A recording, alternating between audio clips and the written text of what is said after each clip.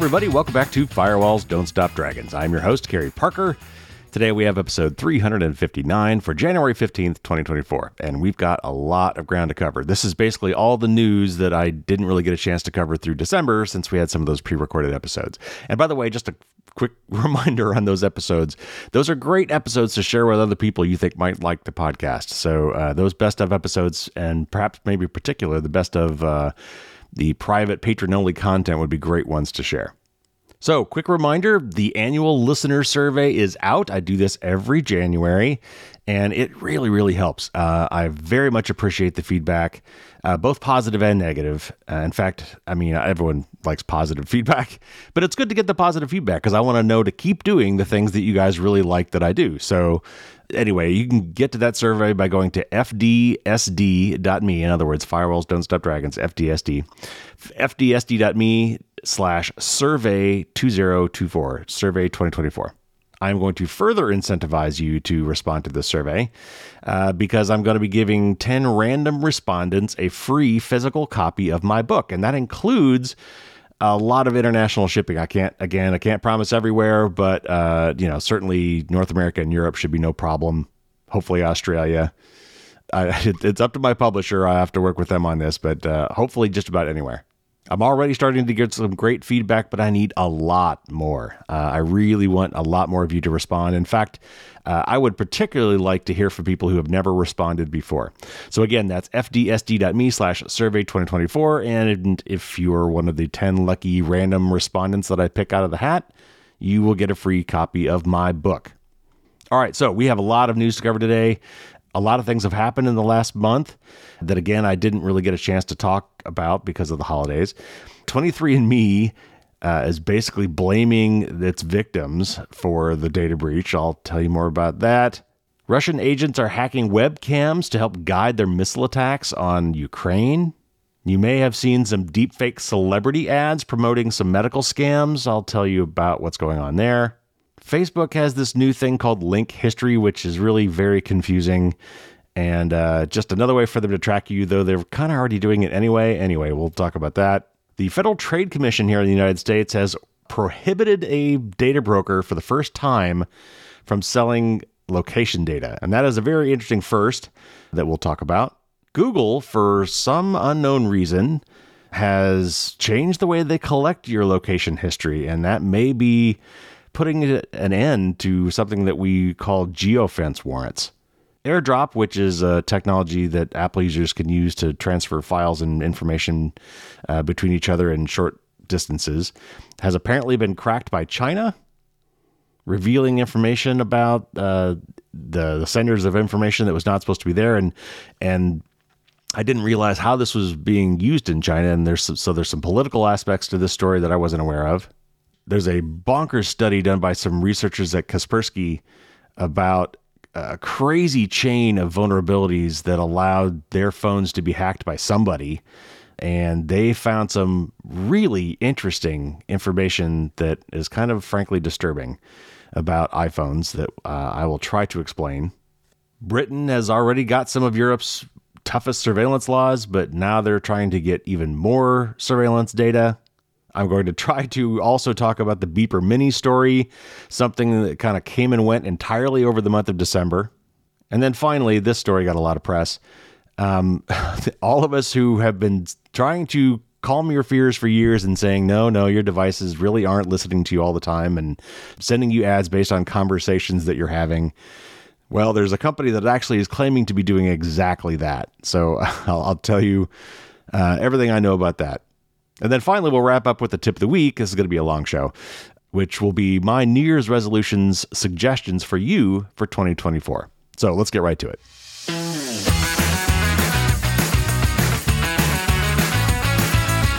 All right, first up, this is from TechCrunch, and it's about 23andMe, which is a service that collects your DNA to help you find your ancestors or do other DNA type stuff, like, maybe find out some congenital issues you might have that could be seen in your genes.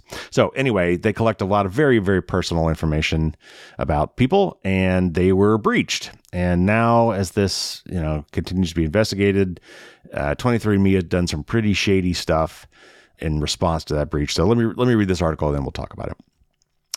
Facing more than 30 lawsuits from victims of its massive data breach, 23andMe is now deflecting the blame to the victims themselves in an attempt to absolve itself from any responsibility, according to a letter sent to a group of victims seen by TechCrunch. In December, 23andMe admitted that hackers had stolen the genetic and ancestry data of 6.9 million users, nearly half of all its customers. The data breach started with hackers accessing only around 14,000 user accounts. The hackers broke into this first set of victims by brute forcing accounts with passwords that were known to be associated with the targeted customers, a technique known as credential stuffing, which we've talked about on this show many times. From these 14,000 initial victims, however, the hackers were able to then access the personal data of another 6.9 million victims because they had opted in to 23andMe's DNA Relatives feature. This optional feature allows customers to automatically share some of their data with people who are considered their relatives on the platform. In other words, by hacking into only 14,000 customer accounts, the hackers subsequently scraped personal data from another 6.9 million customers whose accounts were not directly hacked. But in a letter sent to the group of hundreds of 23andMe users who are now suing the company, 23andMe said, quote, "Users negligently recycled and failed to update their passwords following these past security incidents, which are unrelated to 23andMe. Therefore, the incident was not a result of 23andMe's alleged failure to maintain reasonable security measures," unquote. 23andMe's lawyers argued that the stolen data cannot be used to inflict monetary damage against the victims, which I think is a stretch. After disclosing the breach, 23andMe reset all customer passwords and then required customers to use multi-factor authentication, which was only optional before the breach. In an attempt to preempt the inevitable class action lawsuits and mass arbitration claims, 23andMe changed its terms of service to make it more difficult for victims to band together when filing a legal claim against the company. Lawyers with experience regarding data breach victims told TechCrunch that the changes were quote-unquote cynical, self-serving, and a desperate attempt to protect itself and deter customers from going after the company. So there's a lot to unpack here. And I discussed some of this when I originally announced the breach, but this is really crazy. So first of all, there's a lot of mistakes here. If there were really 14,000 customer accounts that were breached via credential stuffing, that seems like something that maybe 23andMe should have been able to detect and should have set off some red flags. But if it did, they apparently didn't do anything about it. The other thing that's crazy to figure out is it only took them 14,000 customers to then reach almost 7 million customers. That's a magnification factor of about 500 to 1. So what that kind of implies is that those 14,000 customers had 500 relatives each and that none of those relatives overlapped. So, that's not likely either. So that math just doesn't really make sense to me. I find it hard to believe that out of 14,000 customers, that would allow them to get to half of 23andMe's customer base just through this relative thing. I mean, their definition of relative must be pretty weak. But then, after this breach comes out, basically 23andMe says, well, hey, it's not my fault that you reused passwords, which, okay, that's true, it's not their fault. But then to claim that people's DNA and family history is not something that could be used against them for monetary gain, if I was a bad guy, that would be important information if I wanted to try to spearfish somebody, for example. And then after the fact, to try to change your terms of service so that it makes it hard for people to file class action lawsuits against you when you know you've got a bunch of them coming, man. So anyway, the bottom line to all of this is something that I've been saying for years now, certainly as part of my best and worst gift guides for the year. These DNA services, I understand that they're interesting. I've been tempted to use them myself, but there's really nothing more personal about you than your DNA. I mean, your DNA is literally you. And these companies just are not doing enough to protect this very sensitive data. So we'll see where this lawsuit goes, but if they screwed up, which it looks like they did, I hope that there's payment and restitution for this. And maybe yet one more reason why we should be having privacy and security regulations in this country that that have minimum standards for protecting and collecting data like this. Okay, moving on. This is from Dark Reading, and this is about how Russian agents were hacking into public webcams to help their guided missile attacks on Ukraine. The Security Service of Ukraine, the SSU, has asked owners and operators of webcams in the country to stop broadcasts from their devices over concerns about Russia's intelligence services using the feeds to conduct military reconnaissance against strategic targets. The SSU's move follows a recent incident where Russian agents hacked into 2 residential webcams in Kyiv to gather information on the city's air defense systems prior to launching a missile attack on the Ukrainian capital. In a statement, the SSU describes one of the webcams as being located on top of a Kyiv apartment building, apparently near a critical infrastructure facility, and being used by the condo association to monitor the surrounding area. Russian intelligence services hacked into the camera, changed its viewing angle, and streamed its live feed to YouTube, from which they monitored everything within the camera's range. The second camera, too, was located at a residential complex in Kyiv, this one for monitoring the building's parking facility. Russian agents took control of the webcam the same way they did with the first, and used it to gather information on an adjacent critical infrastructure facility. So far, this has meant blocking the operation of some 10,000 IP cameras in Ukraine that Russia could have used to inform its missile attacks on the country. In its statement, the state security agency reminded citizens and operators of street webcams in the country about their obligation to not broadcast video and images that Russia could use for targeted attacks. Russia's hacking of IP cameras and the country's use of them in carrying out air attacks against Ukraine highlights the risks associated with webcams and insecure IoT devices in general. In the Ukraine-Russia and Israel-Hamas conflicts, both sides have been hacking into IP cameras and other IoT systems to gain intelligence, promote propaganda, and enable lateral movement into other systems. And I'll explain that in a second. The apparent ease with which Russian agents managed to compromise the IP cameras in Kyiv highlights the lack of robust security features in many widely deployed IoT products. These include features such as strong authentication mechanisms, regular security updates, and the ability to monitor and detect suspicious activities. And I'll also add that many of them have default passwords that are never changed. Concerns over IoT security prompted the National Institute of Standards and Technology, or NIST, to propose a new encryption standard in February 2023 for connected devices. And I think we covered that on the show here when that came out. NIST has described the standard as designed for even the most lightweight IoT devices, such as IP cameras, medical devices, and stress detectors on roads and bridges. However, security experts expect it will be some time yet before IoT vendors begin implementing the new standard in any meaningful way, given how far behind most of them are in implementing even basic security protections. So real quick, it was talking about lateral movement, and my classic story for that is there's 2 of them that come to mind. First of all, it was hacking the Target databases and customer database systems by going through an HVAC system in a Target store that was connected to the internet. But the one that always gets me is the casino that was hacked, because there was a smart thermometer in a aquarium inside the casino that was connected to the internet, was on the same internet as some of the more sensitive systems. And as you might imagine, the security built into a smart thermostat for a fish aquarium might not be that strong. But once you hack into that, you're on the same network as all the juicy stuff, and that would be a lateral movement. So yeah, we talk on this show a lot about how IoT security is really bad and how these IoT devices can then be used as beachheads to attack other things on your home network or on the networks of corporations or governments or wherever these other, low security devices are attached. We're also seeing this now with public infrastructure. We've seen plenty of cases where hacks have been made or attempted on water treatment facilities and power plants and nuclear facilities.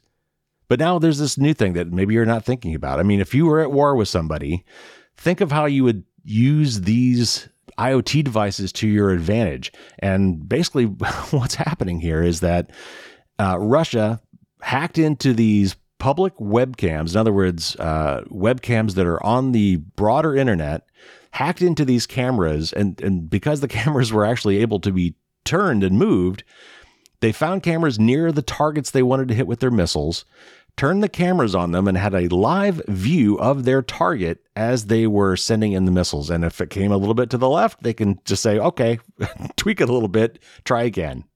We have cameras everywhere. Not just here in the U.S., but all over the planet, because they're popular with consumers, with businesses, with governments. And the surveillance opportunities available to somebody who could hack into those cameras are just crazy. And then layer on top of that, things like using Clearview AI to find the faces that you find in those images, or license plate readers to figure out the cars and who owns those cars that might be going past those cameras. It's one thing to be thinking about that information being collated and bundled and sold to sell advertisements, but the possibilities for espionage, or in this case, deadly accuracy in wartime missile strikes. I mean, these are things we need to be thinking about. All right, let's move on. Next up, this is from 404 Media, and I will be interviewing two of the reporters from 404 here shortly. And this is about deep fake celebrity ads promoting some Medicare scams. Shoddy AI clones of celebrities, including Joe Rogan, Taylor Swift, Steve Harvey, Ice Cube, Andrew Tate, Oprah, and The Rock, are hawking Medicare and Medicaid scams to millions of people on YouTube with seemingly little intervention from Google. Ads connected to this scam have been viewed more than 195 million times on YouTube, according to a playlist of more than 1,600 videos compiled by a tipster who shared them with 404 Media. YouTube has taken down few, if any, of the ads, which have mostly been uploaded over the course of the last 3 months and have been widely discussed by outraged YouTubers and YouTube users, both on the platform and off of it. And here's a quote from one of these things. I actually watched it. It's not that great, but it might be close enough to fool some people. Anyway, here's a quote from one of these ads. It says, quote, "Hi guys, it's Taylor Swift. Remember those stimulus checks? Well, there's a new thing going viral. The state is giving away $6,400 holiday packages to cover all your bills. It's a holiday boost due to inflation, and you won't need to pay it back. You'll have so much leftover cash for rent, gas, and groceries, you'll be approved for your holiday stimulus as long as you don't have Medicaid or Medicare. Just visit the website, answer 2 quick questions, and a representative will handle the rest. Then you'll get your stimulus package in like 2 or 3 days. I left the link below so you can claim yours too," unquote. That ad and another with Swift have more than 300,000 views each. There are at least 4 clones of Joe Rogan, 3 of Andrew Tate, 3 of Oprah and The Rock, 1 of Hailey Bieber, and 1 of the host of the Call Her Daddy podcast, Alex Cooper. In this next paragraph, all these things are links to these videos. So if you really want to see one of these, go to the show notes and you can click on these links here. Here's a Steve Harvey video with 18 million views and another with 5.5 million views. Here's The Rock and Oprah with 4.6 million views and another with 2.9 million views. Here's a Joe Rogan video with 2.1 million views and an Andrew Tate video with 1.3 million views.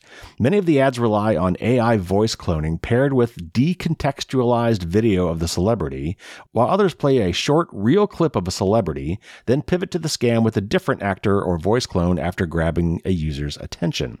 Other ads don't have celebrities in them at all, but direct to the same scam websites and are being posted by the same advertiser. The ads direct to websites offering some version of Relief Direct Aid.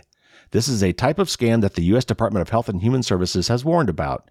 And this is a quote from HHS, quote, "Scammers steal money from the public through fake HHS websites and social media schemes by offering fake HHS grants," unquote.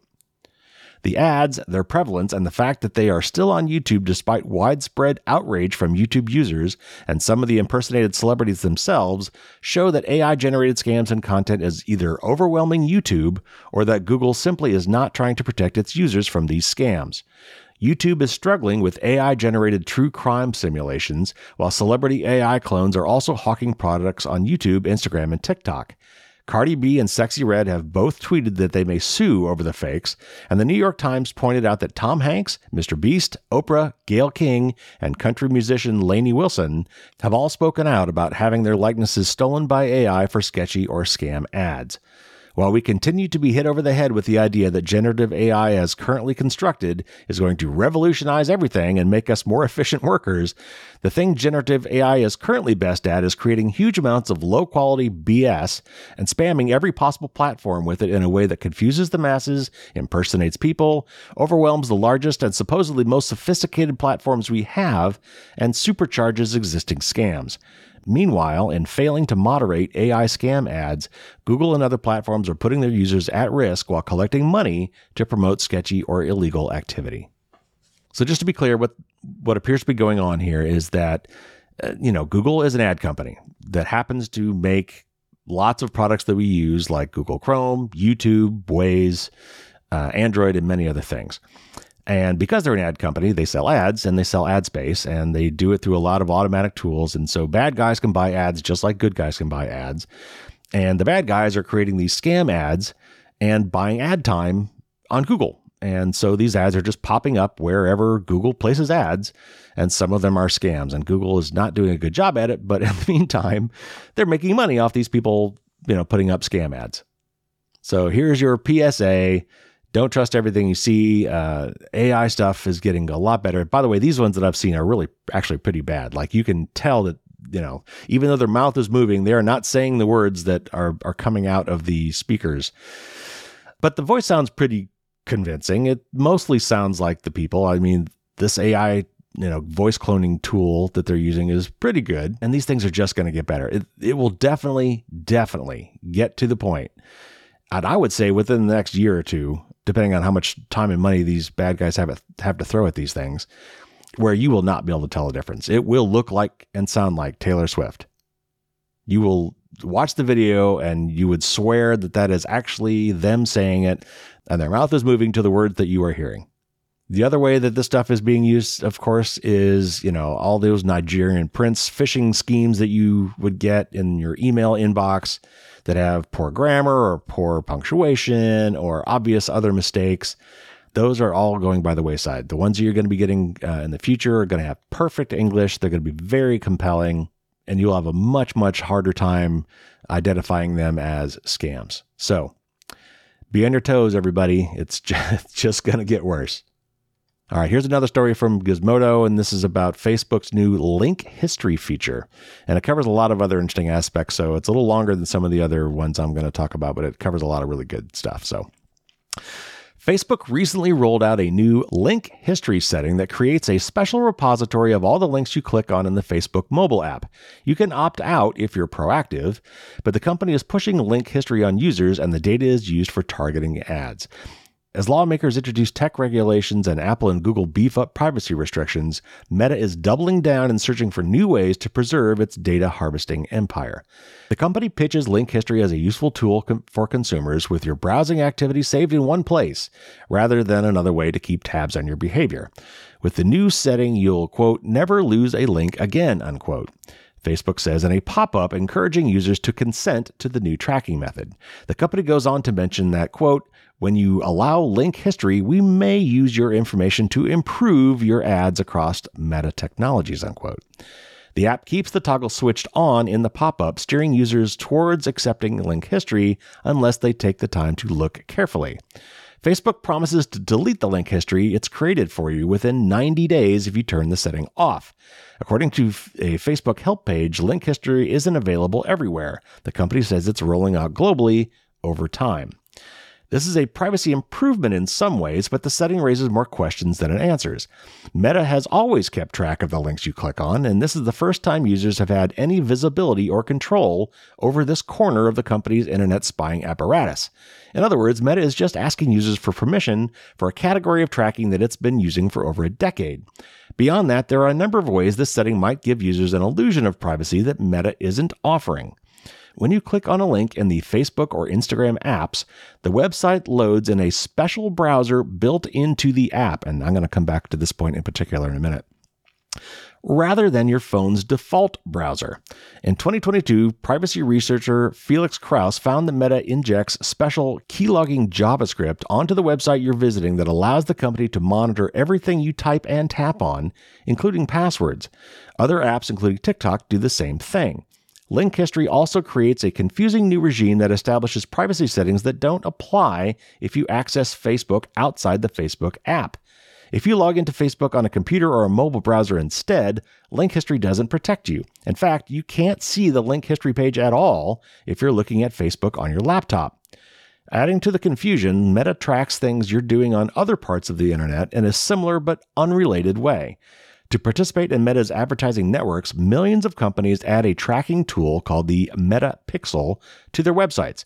This sends Meta details about your activity when you're not using Meta's products whatsoever, even if you don't have an account on Facebook or Instagram.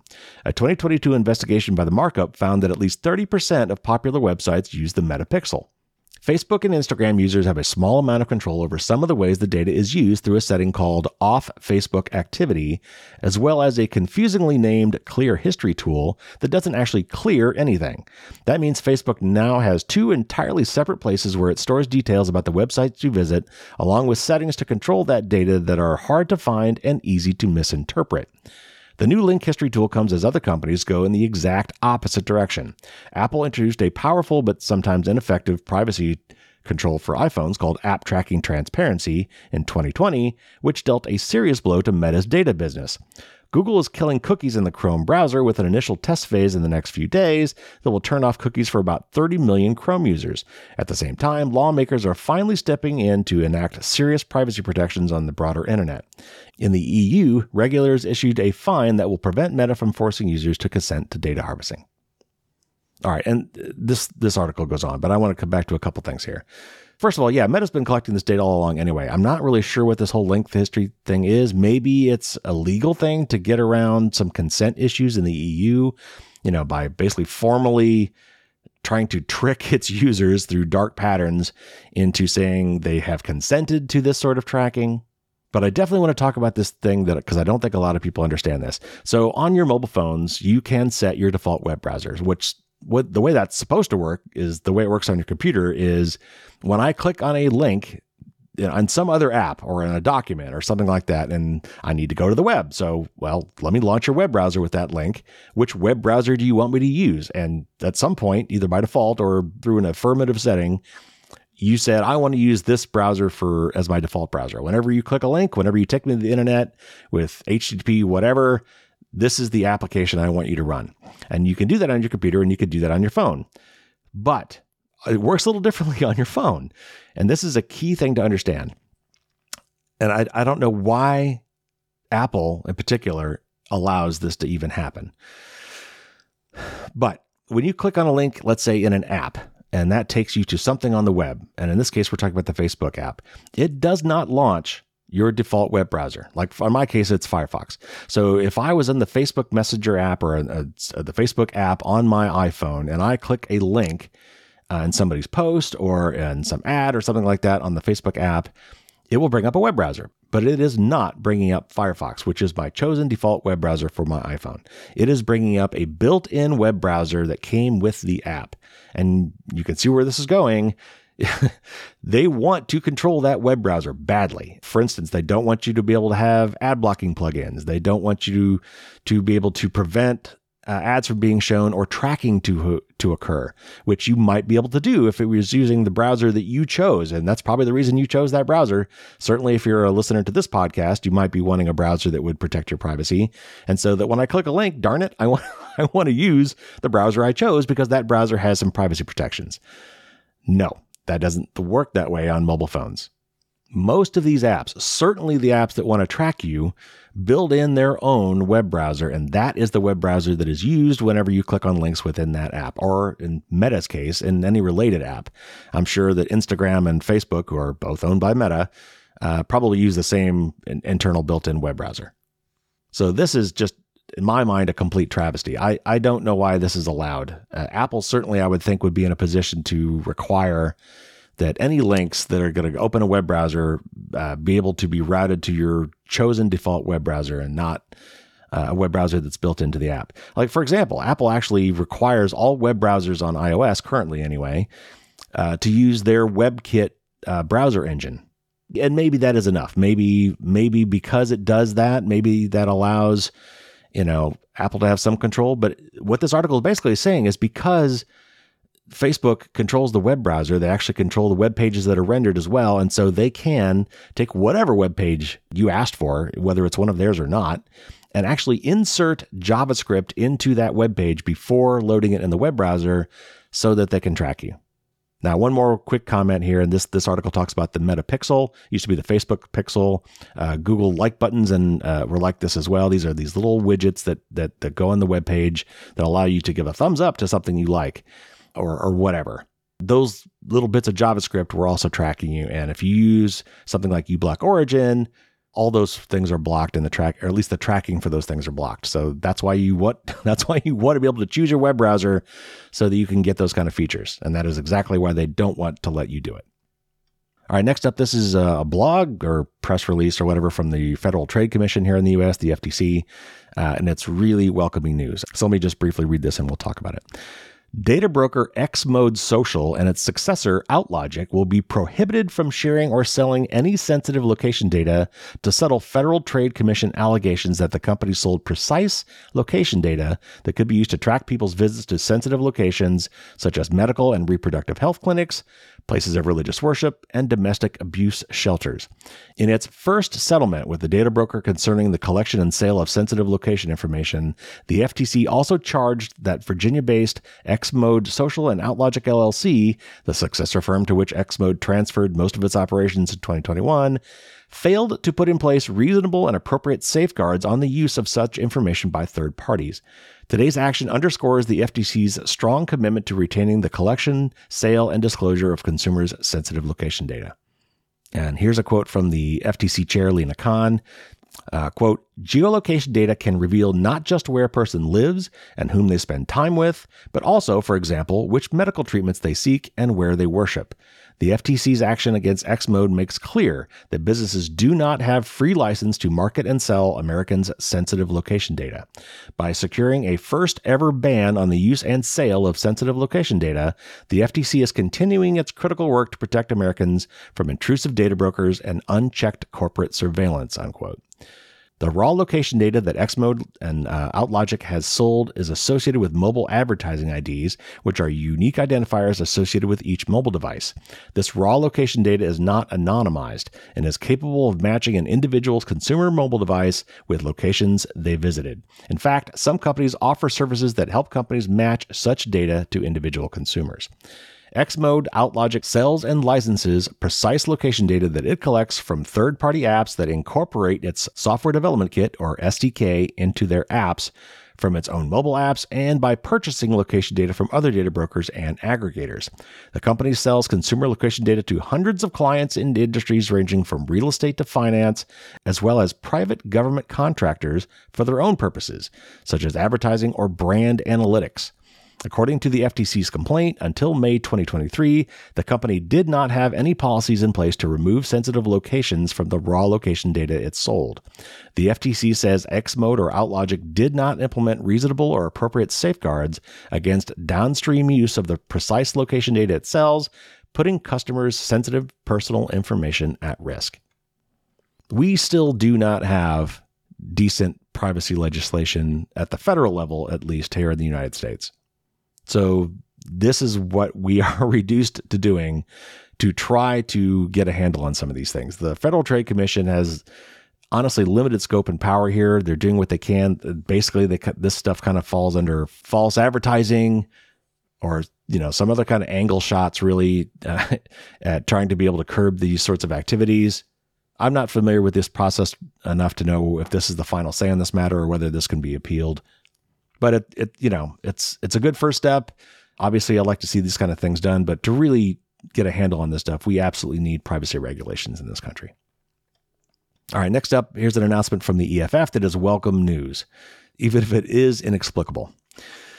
Google announced this week that it will be making several important changes to the way it handles users' location history data. These changes would appear to make it much more difficult, if not impossible, for Google to provide mass location data in response to a geofence warrant, a change we've been asking Google to implement for years.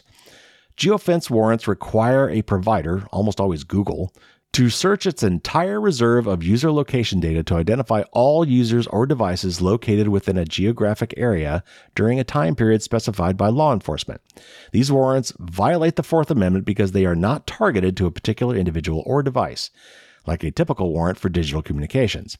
The only evidence supporting a geofence warrant is that a crime occurred in a particular area and the perpetrator likely carried a cell phone that shared location data with Google.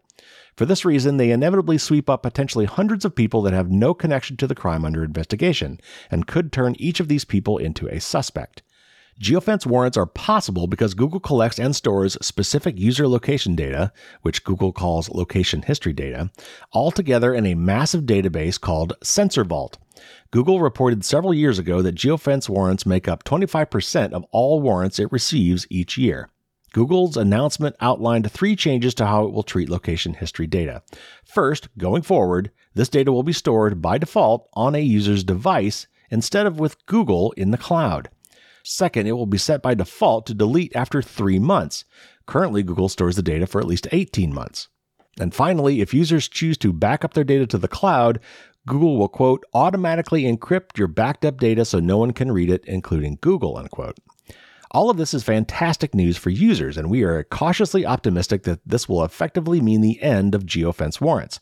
These warrants are dangerous. They threaten privacy and liberty because they not only provide police with sensitive data on individuals that could turn innocent people into suspects. Further, they have been used during political protests and threaten free speech and our ability to speak anonymously without fear of government repercussions. For these reasons, EFF has repeatedly challenged geofence warrants in criminal cases and worked with other groups, including tech companies, to push for legislative bans on their use. However, we are not yet prepared to declare total victory. Google's collection of user location data isn't limited to just the location history data searched in response to geofence warrants. Google collects additional location information as well. It remains to be seen whether law enforcement will find a way to access these other stores of location data on a mass basis in the future. Also, none of Google's changes will prevent law enforcement from issuing targeted warrants for individual users' location data outside of location history if police have probable cause to support such a search, which I would argue is the way it should work. That's fine. But for now, at least, we'll take this as a win. It's very welcome news for technology users as we usher in the end of 2023. So that's all good news as far as I'm concerned. I don't know why Google is doing it.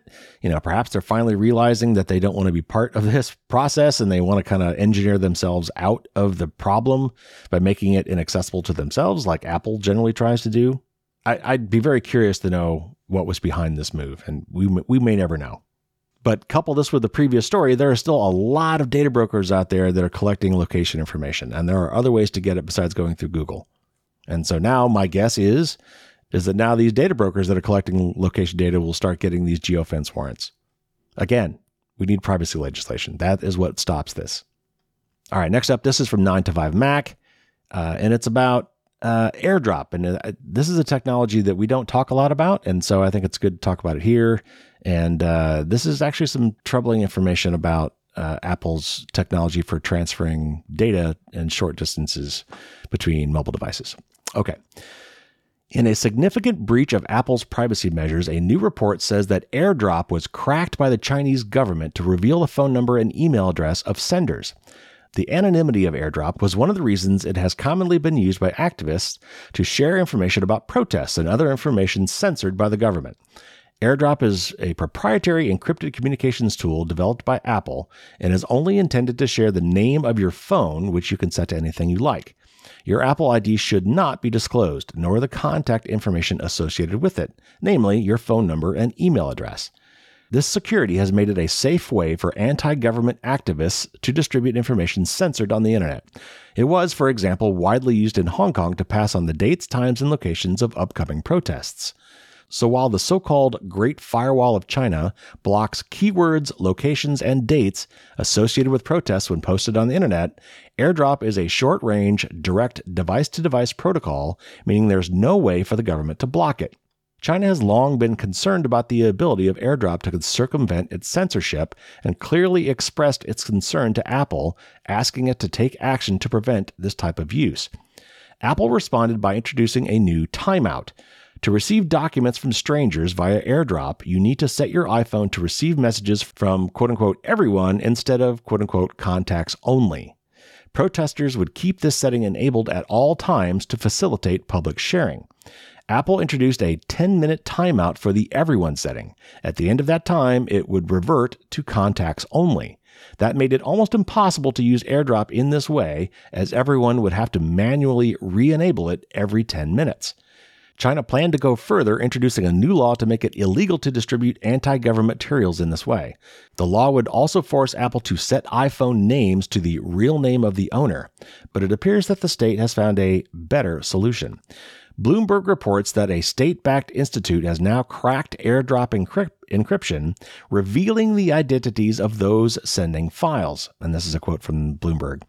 The Beijing Institute developed the technique to crack an iPhone's encrypted device log to identify the numbers and emails of senders who share airdrop content, the city's Judicial Bureau said in an online post.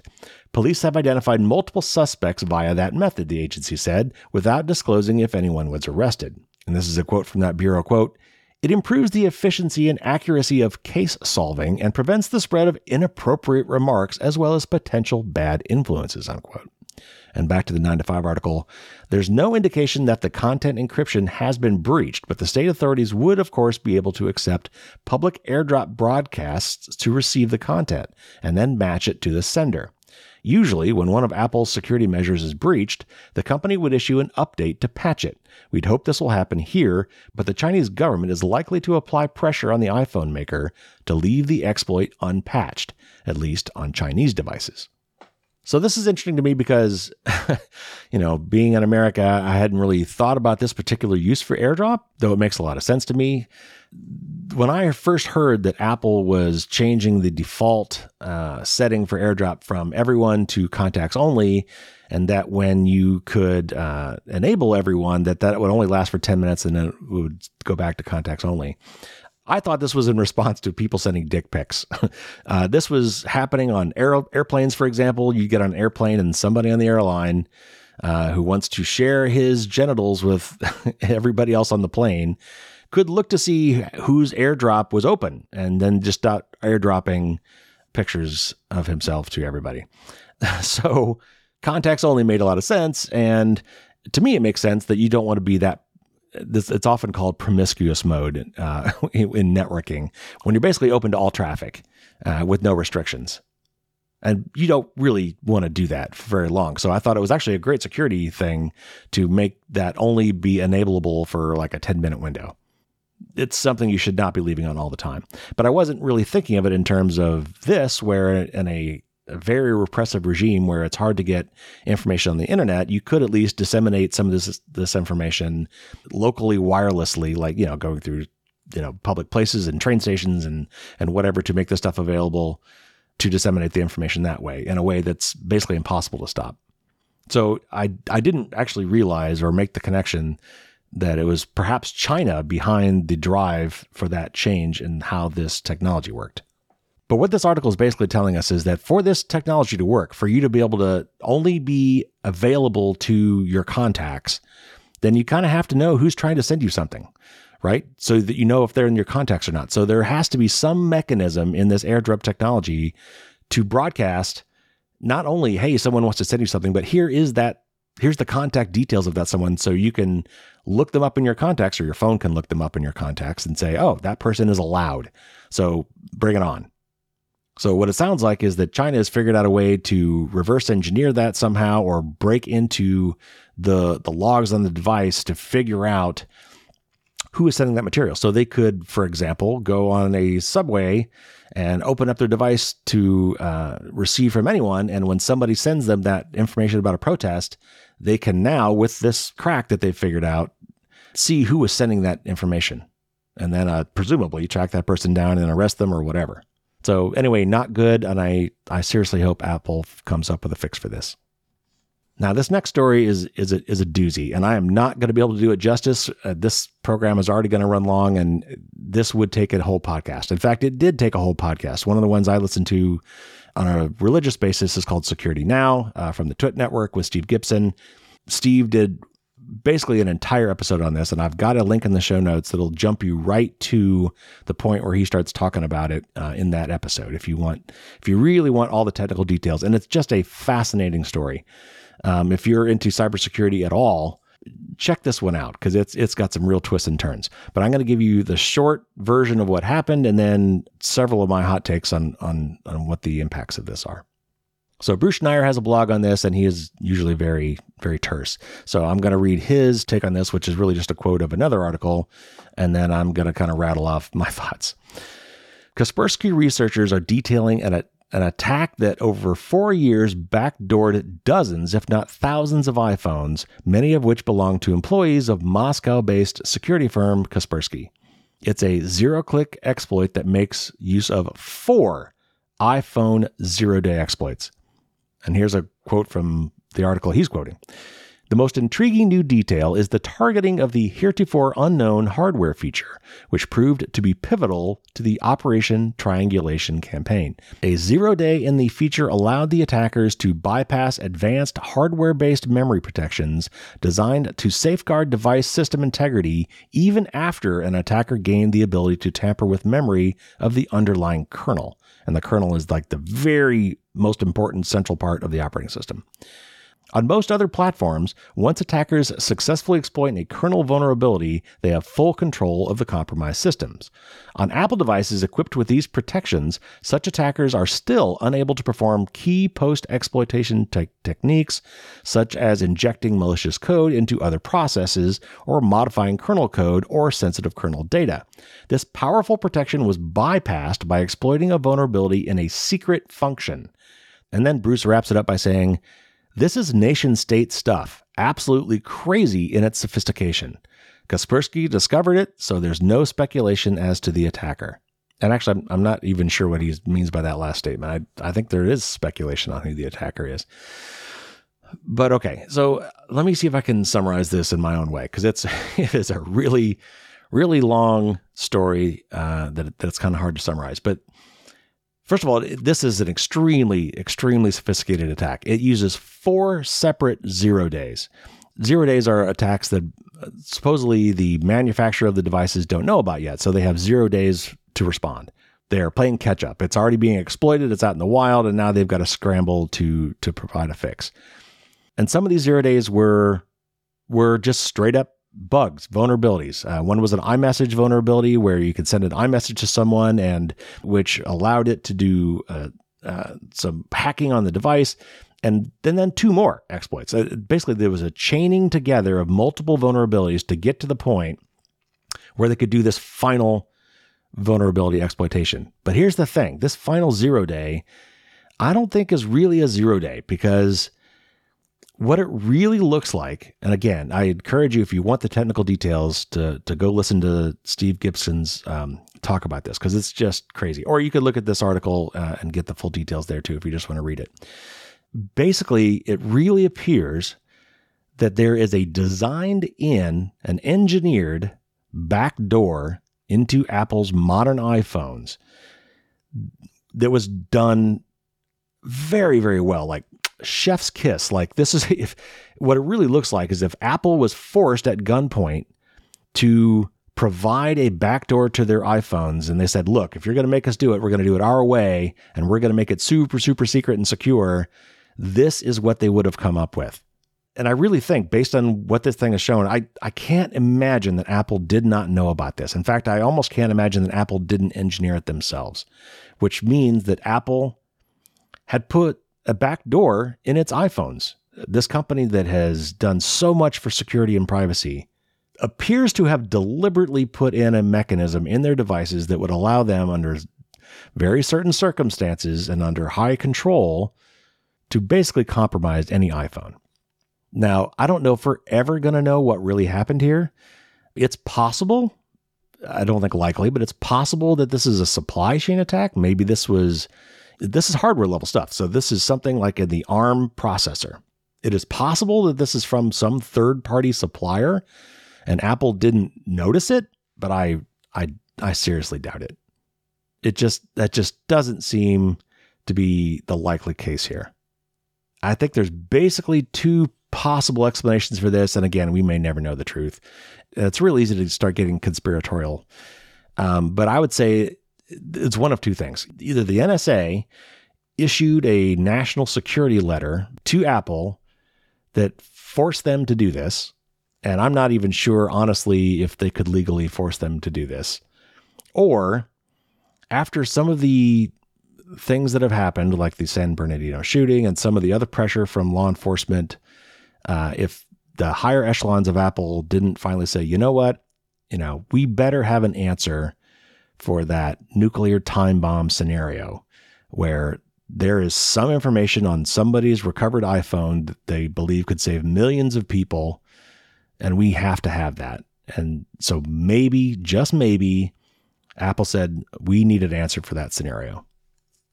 But here's the upshot, and I've said this over and over, and I'm not the first person to say this, by the way. You cannot create a backdoor that only good guys can go through. Now, they did an amazing job engineering this, and they did an amazing job of doing it in such a way that would be basically impossible to detect unless you are in possession of an iPhone that was attacked in this way or is being attacked in this way. And in this case, you happen to be a very top-notch security firm like Kaspersky.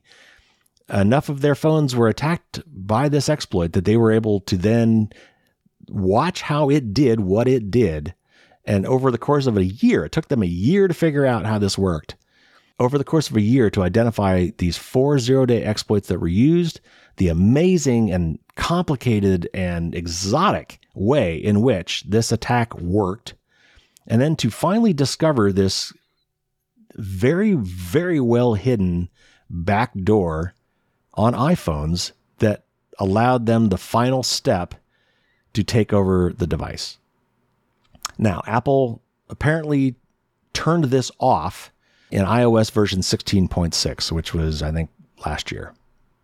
But it's still there in the hardware. Apple could re-enable this at any time or something else like this. In fact, it looks like they have actually altered this secret backdoor technology over the years, which kind of makes it seem like it's something that Apple had to know about.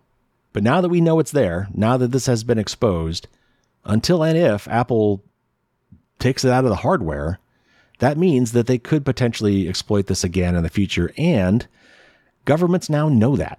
The NSA, the Chinese government, the Russian government, any government that wants to spy on its citizens or get into these previously thought to be very, very secure communications devices now know that it's possible. And you know they're going to be calling up Tim Cook and saying, you know what? Now that we know about this, we need to use this. It's a very special situation. It's a matter of national security. What's Apple going to do? I don't know, and honestly, we'll probably never know. I hope we do learn more about this. It's pretty scary. I mean, you and I, as regular everyday people, don't have to worry about this, but it's still quite disturbing, and I hope at some point, somehow, we get to the bottom of what really happened here. All right, next up, this is from Politico in Europe, and it's about some new UK surveillance laws. The UK already has some of the most far-reaching surveillance laws in the democratic world. Now it's rushing to beef them up even further, and tech firms are spooked. Britain's government wants to build on its landmark Investigatory Powers Act, a controversial piece of legislation dubbed the Snoopers Charter by critics when introduced it back in 2016. That law, introduced in the wake of whistleblower Edward Snowden's revelation of mass state surveillance, attempted to introduce more accountability into the UK intelligence agency's sprawling snooping regime by formalizing wide-ranging powers to intercept emails, texts, web history, and more. Now new legislation is triggering a fresh outcry among both industry execs and privacy campaigners, who say it could hobble efforts to protect user privacy. Industry body Tech UK has written to Home Secretary James Cleverly, airing its complaints. The group's letter warns that the Investigatory Powers Amendment Bill threatens technological innovation, undermines the sovereignty of other nations, and could unleash dire consequences if it sets off a domino effect overseas. Tech companies are most concerned by a change that would allow the Home Office to issue notices preventing them from making technical updates that might impede information sharing with UK intelligence agencies. Tech UK argues that, combined with pre-existing powers, the changes would, quote, grant a de facto power to indefinitely veto companies from making changes to their products and services offered in the UK, unquote. And this is a quote from Meredith Whittaker, who's the president of Signal. Quote, using this power, the government could prevent the implementation of new end-to-end encryption or stop developers from patching vulnerabilities in code that the government or their partners would like to exploit, unquote.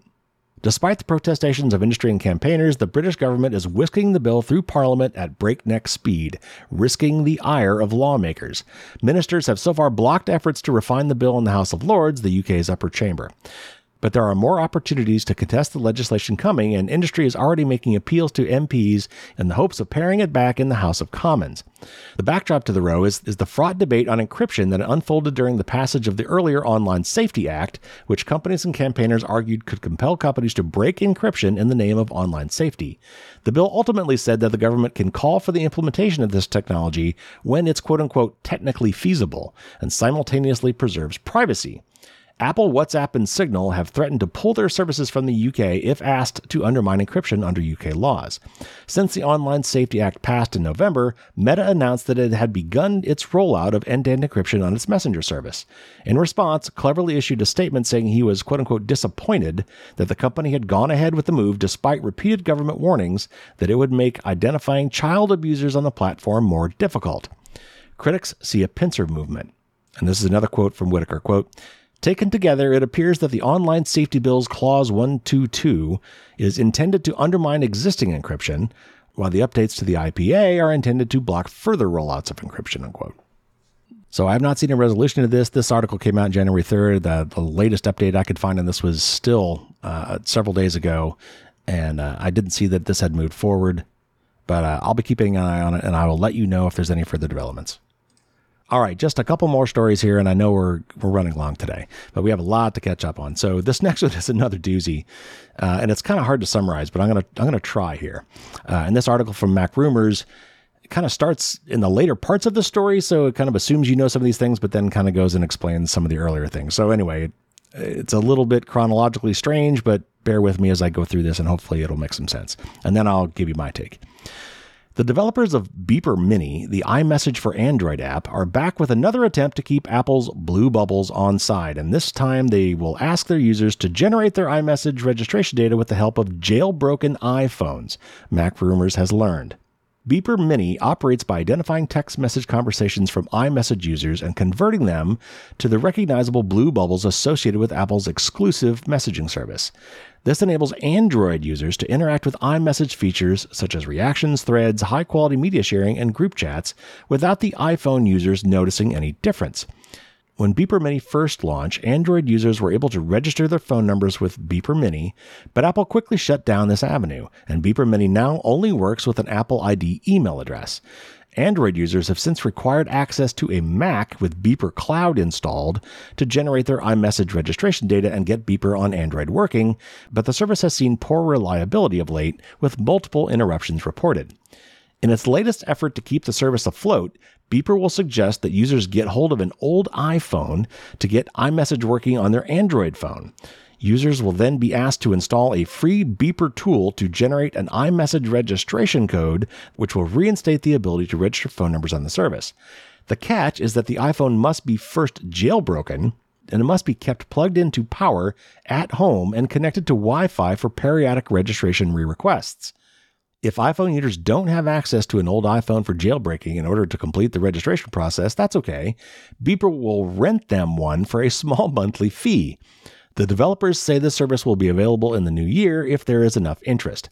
The plan was leaked ahead of time when a Beeper blog post was published late Wednesday, then swiftly removed, but not before a snapshot was generated by the Internet's archive Wayback Machine, as spotted by MacRumors contributor Aaron Paris. With the increasing amount of hoops Android users are being asked to jump through, Beeper is facing an ever-worsening existential crisis. When the requirement to have a Mac was added in the mix, it was not surprising that Android users began finding the app to be more of a hassle than a help. With this latest twist, literally requiring an iPhone or Mac to get the service working as it should, it's hard to see the approach gaining traction. And with Apple planning to adopt RCS next year to bring many iMessage features to conversations with Android users, community enthusiasm for the project has likely already peaked. Beeper Mini launched using a reverse-engineered version of iMessage, and the app was registering the phone numbers of Android users with fake iMessage credentials using Apple's own servers. Apple made it clear it views Beeper Mini as a security risk and that it has no intention of allowing the app to use iMessage in any capacity. So this is really kind of a crazy story, and the funny thing is all of this is around the green bubble versus blue bubble thing. You know, Android users talking with iPhone users and having these, stigmatizing green bubbles instead of the lustrous blue bubbles familiar to people with iPhones talking to other people with Apple products. It's amazing the lengths that, that these companies are going to, and the fact that there is such an audience of people wanting this to happen. And now, Apple's a private company. They've got a private protocol for messaging between their Apple devices. It is very secure. It is end-to-end encrypted. But Apple has made it clear that they have no intentions of opening this protocol so that it can be used with other people. They know what a marketing bonanza this is. They know that certainly young kids in particular, like you could be status shamed for green bubble text messages. And I know some adults that even feel that way. So Apple knows what a marketing bonanza it is, and they want to keep it private. Now, SMS messages are horrible. They're not secure. This new RCS messaging system will have a lot of advantages. It will take away a lot of the annoyances between communicating, particularly in a group text chat, where some of the people in the group are Android and some of them are iPhone. When someone gives a thumbs up to something or reacts to a message or replies to a message or has some of these message effects, they don't translate into the very, very old SMS technology. And a lot of times it's really clunky. By adopting RCS, a lot of that will go away. But the green versus blue bubble thing is still going to be there, and Apple still wants it to be there. However, there's a lot of antitrust people looking at this, and especially Apple's response to this particular case where this company tried to find a workaround. This high school kid reverse engineered the iMessage protocol, and they were able to use that for a brief period of time to simulate an iPhone so that they could get these blue bubbles even from Android devices. And Apple quickly shut that down. It was very much a game of whack-a-mole for about 3 to 4 weeks. And last I heard, actually, even after this article was written, I believe Beeper Mini has basically just given up. But it has attracted the attention of a lot of antitrust regulators. And it's quite possible that in the EU in particular, I would think, they may try to force Apple to open up the iMessage protocol to other non-Apple devices. We will see how that goes. Okay, so I saved arguably the best one for last, and this is another article from 404 Media, and this is crazy. So let me just read this article.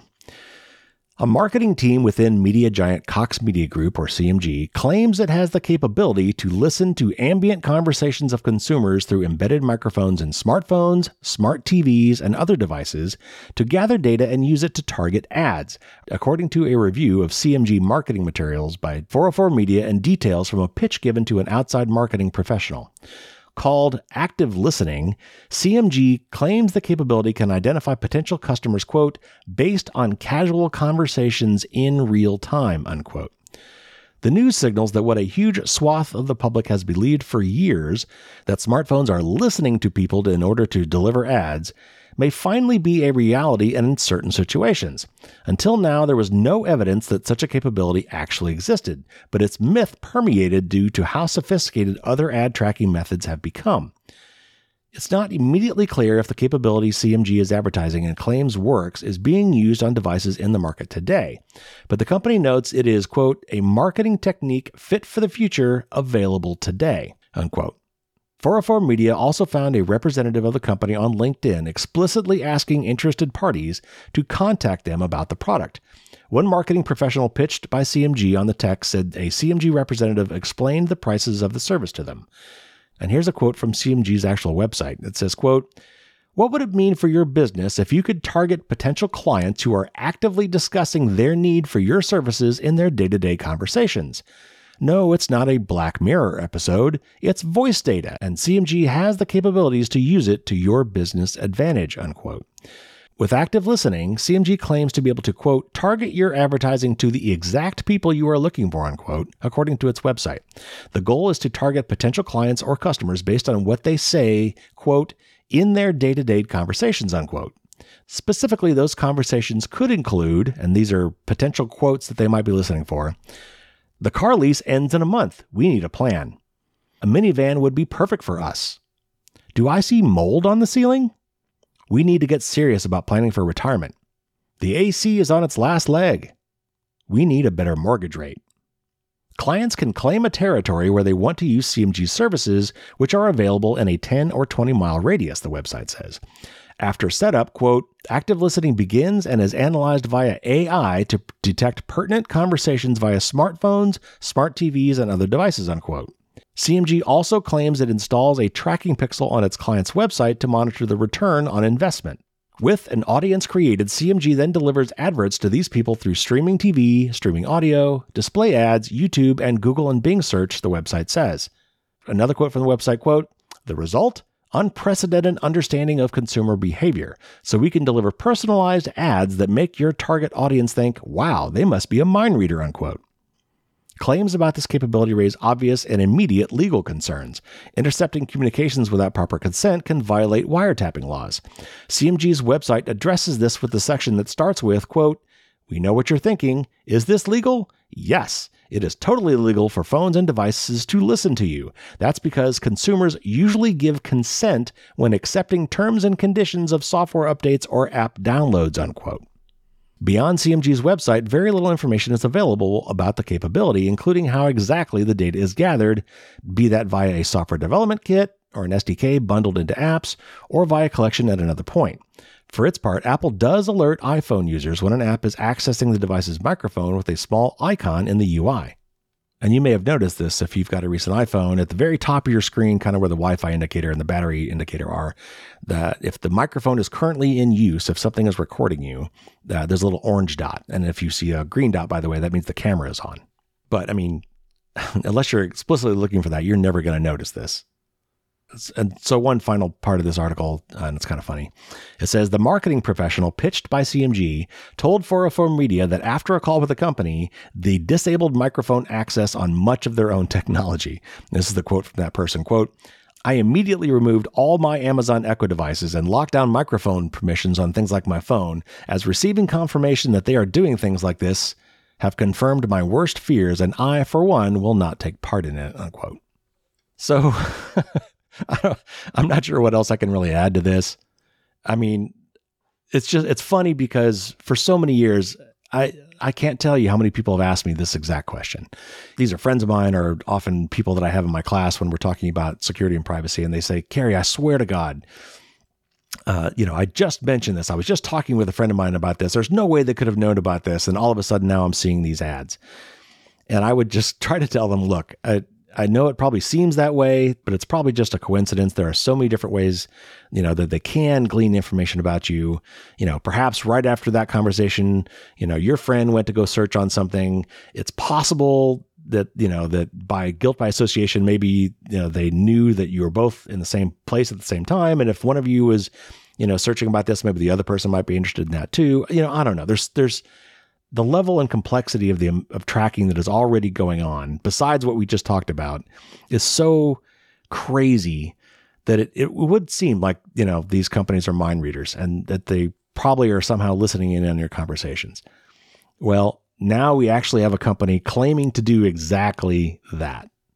Now, I don't know if this website is still there, that with all these claims that this article talked about, but it was preserved by the Internet Archive. So if you're really curious, you can find an older version of Cox Media Group's website that still has all these claims and information on it.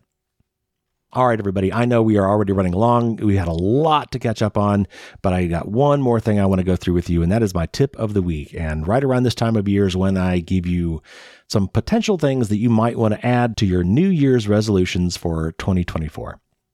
Now, since I'm running out of time, I'm going to just kind of go through this really quickly. I do, however, have a whole blog post on this. It's going to be the most recent one if you go to the website right now. And again, if you're a newsletter subscriber, this is already waiting for you in your inbox.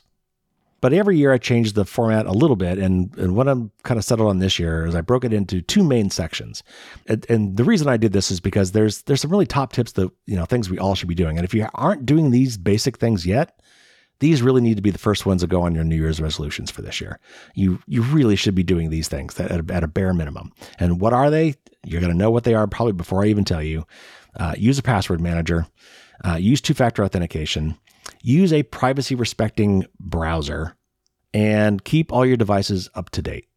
Now, in just those 4 bullet points in the article, there's a lot of links to other articles I have written and more information about how to do those things and why those things are important.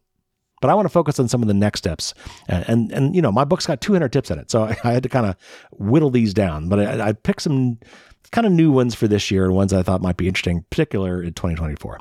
And here are the ones that I suggested as possible next steps. Once you get those basics knocked out, some things you might want to try to get done over the course of 2024. Use email aliases. This is something I'm kind of recently hot on. I've been doing it myself for a while, but I haven't really pushed it that hard as something I think other people should do. I kind of looked at it as something as, kind of next level that maybe I would do that others might not have the patience for. But it really is a powerful tool for protecting your privacy and preventing tracking, and even for security. I just wrote a series of 2 articles on this in December, so there's a link to that from this blog article that I recommend you read. It's a really powerful tool. Next up is de-Googling your life, and this is something we should all look at. Google, as I've said today already, is an advertising company. 90% of their profit is from ads, and they have a lot of services and products that they offer, and underlying all of those is this need to gather as much information about you as possible. So it turns out there are a lot of very useful privacy-respecting alternatives to these Google services. And so I challenge you to replace as many of those as possible, and I've got a long series of articles that'll walk you through each of those. Next up, this is probably the year to try out passkeys. A lot of websites are now supporting it.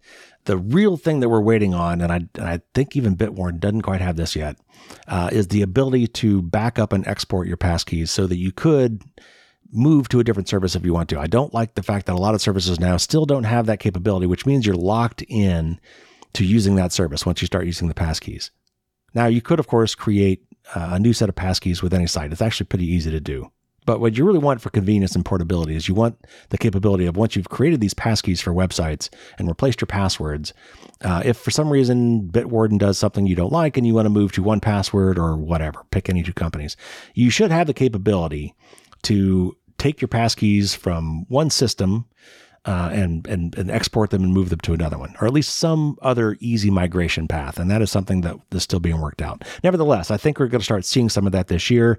And this is a good time in 2024, I think, to just start trying out passkeys. Next up on the list is what I call planting your flag. And this is an article I wrote last year, I think, that was really, really good. I think it was great to finally put this down on paper, and it's more important than you might think. And this is making sure that there's a lot of accounts out there that everybody has. And, for instance, an IRS account, if you're in the United States, you have one whether you've claimed it or not. And there are maybe some medical and some other type of accounts that are kind of available to you by default in such a way that a bad guy could perhaps try to claim that out from under you if you haven't already claimed it yourself and set a strong password on it. So there's several situations that this article talks about where you probably should affirmatively claim some of these accounts for yourself and make sure you secure access to these accounts. The 5th item on next steps is to have an emergency plan. When we set up all this, really great passwords and 2-factor authentication and all these methods of protecting our accounts, we can still forget the password. We could lose the passwords. We could lose access to our passwords. We could lose access to our 2-factor authentication device. We could die or become incapacitated, and our loved ones will not be able to access those things. So it's good that you plan ahead and make sure you have an emergency plan for accessing that information. And then finally, and this is kind of a perennial one, it could have maybe been on the basics part, and that is to learn how to communicate securely and privately. And that comes down to at least 2 different things. One is real-time communications, doing that in an end-to-end encrypted way, or perhaps in transferring sensitive files between 2 people. And of course, if you have encrypted email, you could do both with one tool. So if you have not played around with any of those things, like using Signal for your messaging, using encrypted email service like ProtonMail for communications, try it out this year. Make a point to give those things a try this year and see what they like. Now, there's one more section to this, and I'll just very briefly go over it. And that is going beyond these things. If you've gotten those things taken care of, here are some other things you should consider. First and foremost, help others. Security and privacy is not just a me thing, it's a we thing. The more people that do these things, the better off we all are. I'm sure that there are people that you know, friends and family, that would love to have your help in doing these things. My book is a great resource for that, but you can also find my coupons for some great ideas there as well. So again, of course, links to all these things in the article. This year in particular is a big year for voting in the United States. It's a presidential election year. Come this November, we are going to be choosing new representatives across the board, state, local, and federal. So this is the year to vote. I'm not telling you how to vote. I'm just telling you, make sure you vote. So if you're not registered, do so. Especially if you're young, get out there, get registered, plan on voting every time you can. If you are registered, verify your registration. There have been several states in the United States that have purged registration rolls. They say for security, I don't care why they're doing it. There's a possibility that if you were registered, that you are no longer registered. Or if you've moved to a new district, make sure your registration is up to date and do that before it's time to vote, because in a lot of cases, that registration needs to be finalized well before you could actually vote. And there are links to some great tools to help you do this in the article. One more thing I would recommend that you do, especially if you've never done it before. Pick this year to reach out to your representatives on some issue that you care about. And the Electronic Frontier Foundation has got some great tips and tools on how to do this. There's a link in the article. Learn how to do this so that you can kind of get over that hump of, I don't know how to do this. I've never done it before. I'll try it some other time. Get over that hump. Learn how to do these things. There are really nice online web tools that will help you do this. Every representative today has got a website where you can go and submit an issue. The only thing I would say when you do this is use an email alias for your contact, or if possible, a secondary phone, because this will, unfortunately, absolutely get you on a lot of lists. Some very, very annoying lists. But don't let that dissuade you. Take the opportunity this year to figure out how to contact your representative, find an issue that you care about, and lobby your representative to make some progress on that issue. Similarly, if you want to do more than just sending an email yourself, there are a lot of great organizations out there that are doing work for you 24/7 to help protect your rights. The Electronic Frontier Foundation, the ACLU, EPIC. There are so many. I've got an article that'll give you some links to the ones you might want to consider donating to this year. And if you're still looking for other ideas, obviously my book has got 200 tips in it. You can check that out. You can look at the past year's list of New Year's resolutions. I've got links to like 5 different previous years where I've done this. You can get some more ideas, or you can look at my data privacy checklist as well. So real quick, you might be interested in what my resolutions are for this year. Well, I can tell you one of them I finally checked off, and this is on me. This is something I should have done a long time ago. I finally moved to Bitwarden from LastPass. Yes, I will finally admit it. I will come clean. I'd stuck on LastPass for a long time because my family is on LastPass and we share a lot of things on LastPass. And I kept thinking, well, I need to bring us all together, and that is kind of what delayed things. No more. I moved to Bitwarden myself. I will keep LastPass long enough to continue sharing the things that we share, but I'm going to try to get my family along with me at some point. But I myself have moved on, and I'm so happy to have finally checked off that big box. But my number one resolution for this year is to grow my audience, both the podcast, the newsletter, and people who have read my book. And that's been kind of an ongoing resolution for me, to be honest. And I've made good progress. But this year, I want to focus on reaching other people's audiences. In the past, I've done a lot of grassroots kind of things where I did raffles and contests and promotions that tried to get people to sign up for newsletters and things like that.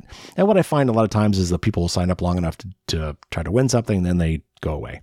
So what I really want to do now is I want to try to find other audiences, like be a guest on other podcasts, for example, write guest blogs for somebody's website, get recommended by, I hate this word, but get recommended by influencers. In other words, other people who already have established audiences who could make a recommendation that they would listen to.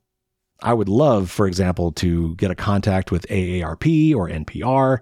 I think in particular, older adults tend to be more responsive to the kind of things I like to say.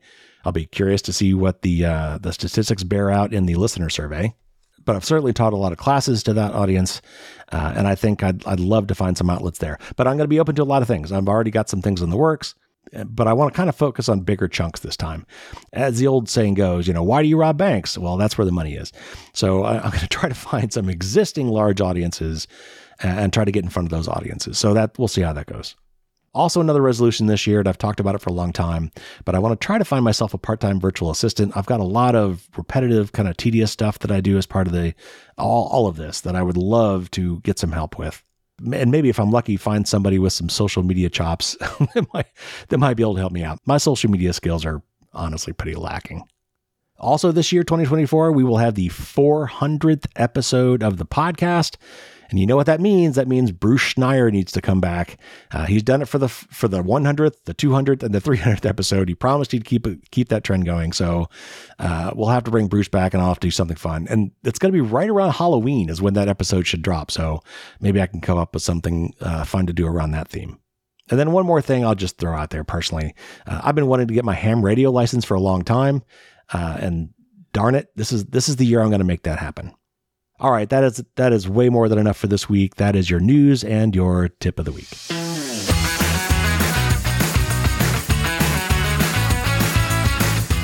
All right, everybody, I will keep this short. I know this has been very long. I apologize. We had a lot to catch up on. You could hear it in my voice. I've been talking a lot, and I guess my voice has gotten a little bit weak having not done this podcast for a month. But it's great to be back. We've got a lot of great stuff coming up this year. I've got some wonderful interviews in the works. Again, next week we'll finally do our talk with Nick Weaver about slaughter bots or killer drones and just, AI agency in general. We're going to be talking about data privacy with the husband and wife team, Jody and Justin Daniels. I've got the computer security podcast with Patrick Wardle. That was a great one. I'm going to be interviewing Jen Kaltrider from Mozilla's Privacy Not Included and Kate Black about medical privacy.